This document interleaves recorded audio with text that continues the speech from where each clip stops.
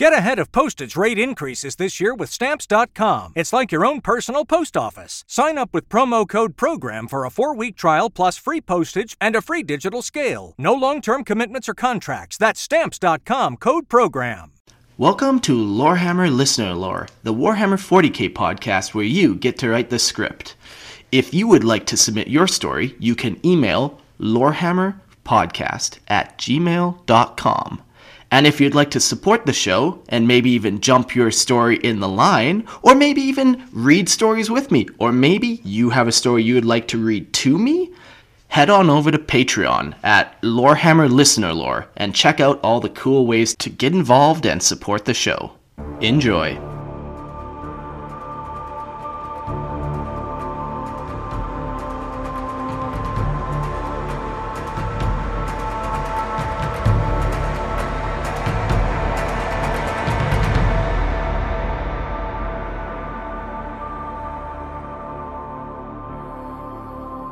Hello and welcome back to Lorehammer Listener Lore, the 40k podcast where you get to write the script. Hey everybody, I'm your host Mark, and joining me again we got Gerald. Welcome back. Well, I do declare, Mark, thank you for having me again. Yeah, I'm glad you did that right away because I demand that you read this whole story to us since you're such a great reader. Oh gosh. Yeah, you got the reading and you got different voices going on and all that kind of good stuff. Ooh, well, I can't promise anything good since this was not done by me, but it's all good. I can give it a try, I guess. Yeah, better than the stroke I had the last time. So this should be a good story. It's about Sisters of Battle. It's called Sororitas Finding the Chosen, and it is written by Julian. Okay, so am I doing an unofficial guest takeover by request? I think it would be best for everyone's ears. I mean, I can break out the pseudo-British person again if need be. I like that. I honestly love that. Okay, for you, Mark, I'll do it. Yes. Oath of the Shield.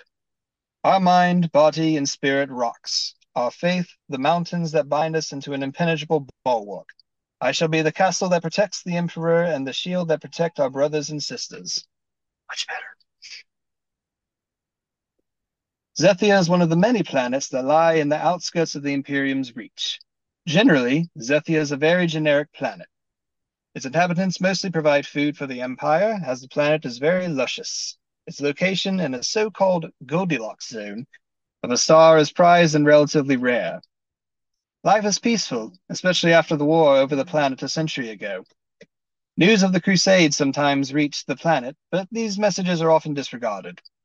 After all, the planet has been liberated long ago, so it does not affect them. Saris is a young girl who lives on one of Zethia's many farmsteads. Like others, her life is pretty much uneventful. She works on the farm day in and day out. The work leaves much room for thought. Saris likes to daydream. In her head, she constructs scenes where something spectacular happens. Something to break the stale way of life, but at last, nothing ever happens. It was late in the evening, after a long day of hard labor, where she was sat at her window in her room in the loft. Saris was staring off in the darkness, her mind wandering off again. She wondered if she'd be stuck for life on the farm like her parents and grandparents before her.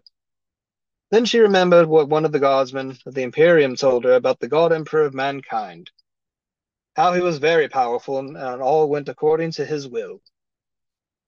A deep sigh escaped her lips.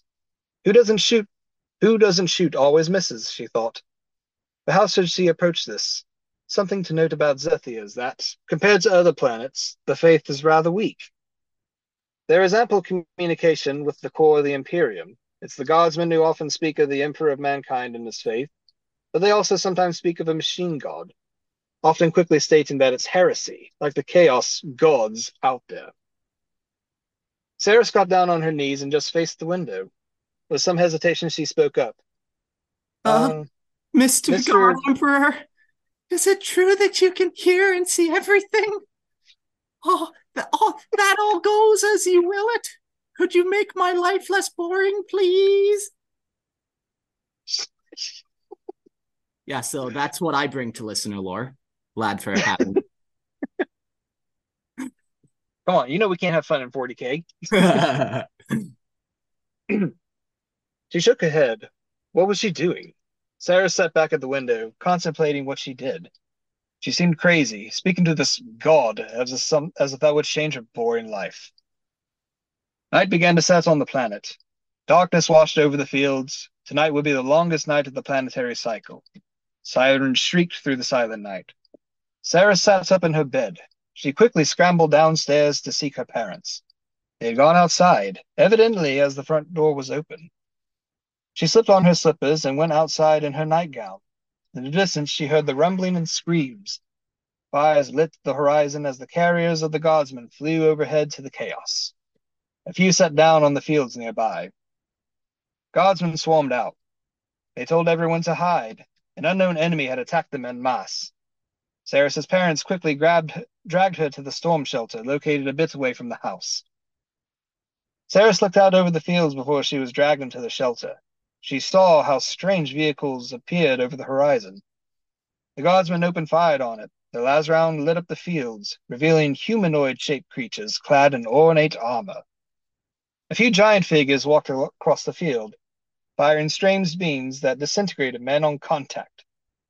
They were already stuck for several hours. The horrible memories of the distant slaughter played on repeat in her head.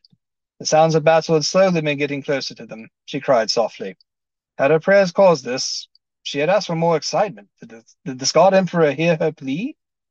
The thought sickened her. It also sparked resolve. She sat down on her knees, praying to the God Emperor, the machine god, any god that would listen to her. Something hit the underground shelter. The top caved in. When the dust settled, Sarah saw that her parents were nowhere to be found. Blood pooled under the rubble of the cave-in. The terrified girl escaped the shelter through the top. The sky was filled with thick clouds of smoke. There was fire all around her. The guardsmen were already pushed back to her farmstead. The house was leveled. Screeching creatures with long white masks and red hair charged the lines, slaughtering the men with a wicked yet elegant efficiency. Ooh, I think I know who these are. Some of them saw Saris, screeched and ran over. One of the guardsmen yelled how Saris could run as he body checked the creature to the ground. However, it was of a little effect, as the thing killed the man and got back up. Saris ran. She hid in the rubble of the house. All seemed lost, all seemed lost, not it didn't seem.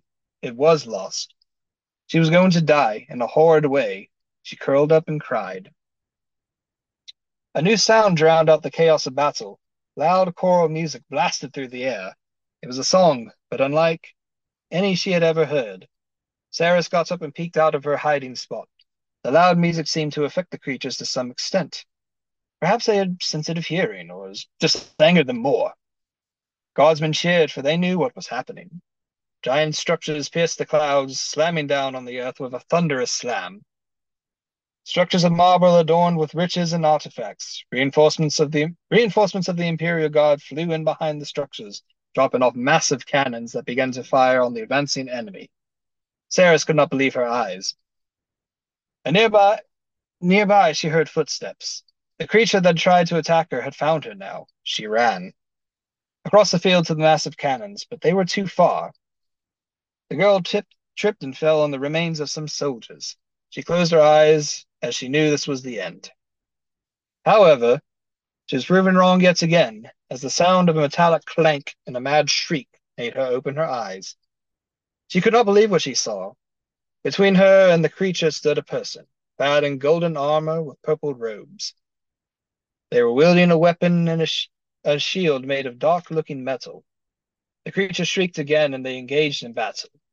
Sarah froze in place as she watched the two fiercely fight to the death. This seemed even. The creature seemed more adept at attacking, but it was evened out by the solid defense of Saris's savior.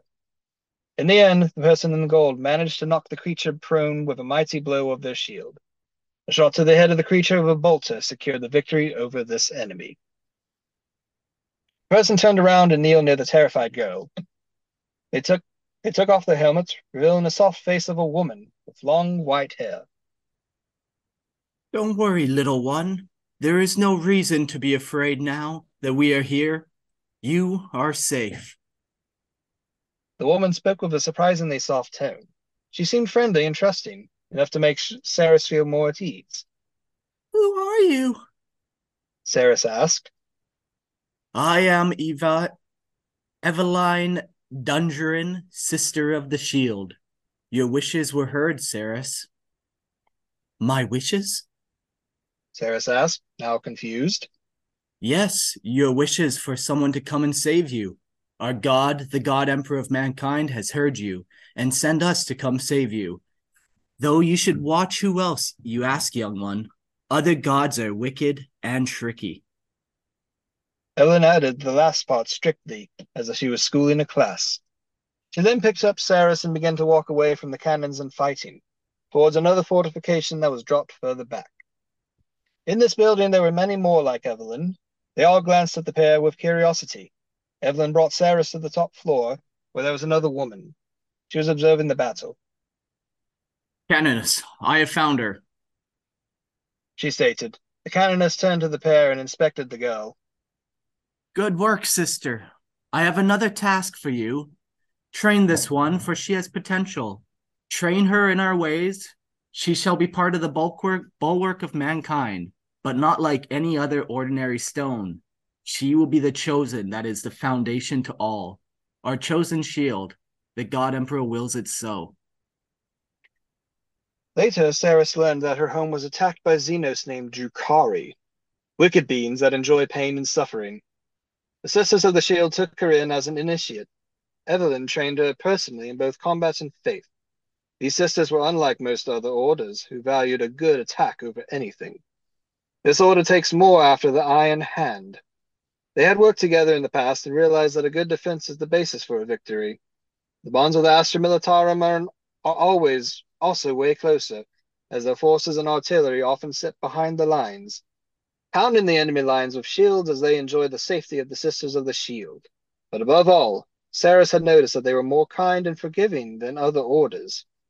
Where others absolutely eradicated any heretic, the Shield Sisters see more opportunity to convert people, unless they are unsavable. And Saris shall be called their chosen shield. That was super cool. I like that. Yeah. I like that it was like kind of from the perspective and the knowledge of this little girl. Like sometimes when we're reading 40K stories, we're like, and the 17th Dragoon Brigade came here to planet Xerxes, and you get like every little detail. Where this is nice, where at first when these creatures attack the planet, like I thought it was almost Necron. They're shooting these disintegration beams, and then later, At first I thought Necron, then I yeah, thought Howling Banshee because of pale yeah, skin and red hair, and yeah. then it came at Drukhari. I'm like, well, that still makes sense. Yeah, and I love that like it was this like super like we were guessing the whole time and we were guessing the right answers that they wanted us to guess, but very nice. Very, very well written. So this is about the Sisters of Battle. Uh what do they call them? Coven? Not Coven. I think they're orders. Order, yeah. Yeah, yeah, I think they're orders. Yeah, you're right. I really like this too. Like this, they model themselves after the Iron Hand, and they're kind of like the scene with the drop zone where they're just like launching fortifications from space while this like crazy choir music's playing. I mean, when you have a faction where their tank missile launchers are also pipe organs that play music, Yeah, come on. come on. Yeah, no, super cool. I haven't quite heard a Sisters one like this where it's like, yeah, this super defensive, like you usually almost save that more for Space Marines, like just they're a little more durable, but it doesn't matter. Oh yeah, Yeah. that's very good. I always enjoy a good sisters story. Yeah, I would be very interested to see now if Saris is like the lead hero model of this army. And if this becomes like the Celestine, is this a living saint and they know this? Like, obviously there's something here that she's been chosen and her prayers even been answered. There's some type of. Yeah. So there's something special about her if they were to answer it. But yeah, so now that demands we need to see a model. Come on, show us the mini. Yeah, exactly. Yeah, I see this playing out one of two ways, either Saris is like supposed to be the like the end times one that comes and saves everyone, so then you can kind of still play into the future, and then when Saris becomes the right age or whatever, then she fulfills the prophecy. Or you could do it where it's like, 40 years in the future when she is like a living saint and has done some crazy stuff, and Definitely a lot of potential with that. I like it. My mind's Sweet. racing with women. It's beautiful. It's beautiful. Well, do you have any other thoughts about this one? Not really. Nothing. Nothing really to criticize. No. It's good. Well, maybe well written, and like you said, I like the POV from like the girl, where like all this craziness from 40K. There's no way you can. Everyone has like encyclopedic knowledge of everything about it. Exactly. So like even just like that, things like cannons. It's not like the battle cannons, because even that's too specific for the little girl. I exactly. really like that. Yeah, and I think it's this part of 40K storytelling that I like, where it's just like a simple POV, just a small contained story or whatnot. And it doesn't always have to be about, okay, is there a Primarch in it? Okay, is the Silent King in it? Who's the next big name character that we can, write endless lore about? We know who the next big character is. It's Saris. Oh, yes, absolutely. There we go. This is just a setup. Yeah. Very cool. Thank you so much, Julian, for sharing that with us. If you guys have lore that you would like to submit, you can email it to lorehammerpodcast@gmail.com. And if you want to support the show, don't forget to toss me $1 on Patreon. If you've listened to a couple of these, $1. Cha-ching. No big deal. Thank you. Gerald, thank you. If nothing else, you get to hear a bunch of crazy voices. So. Yeah, exactly. Yeah, weird that I opted to do all the women on this one. All right, thanks everyone for listening. Thanks, Gerald, for joining me. We'll see you guys on the next episode. Happy to be a part.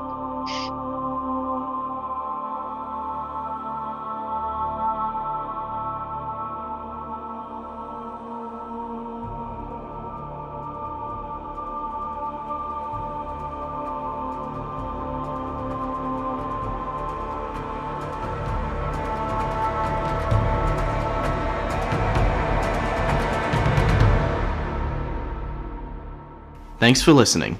If you would like to submit your story, you can email lorehammerpodcast@gmail.com.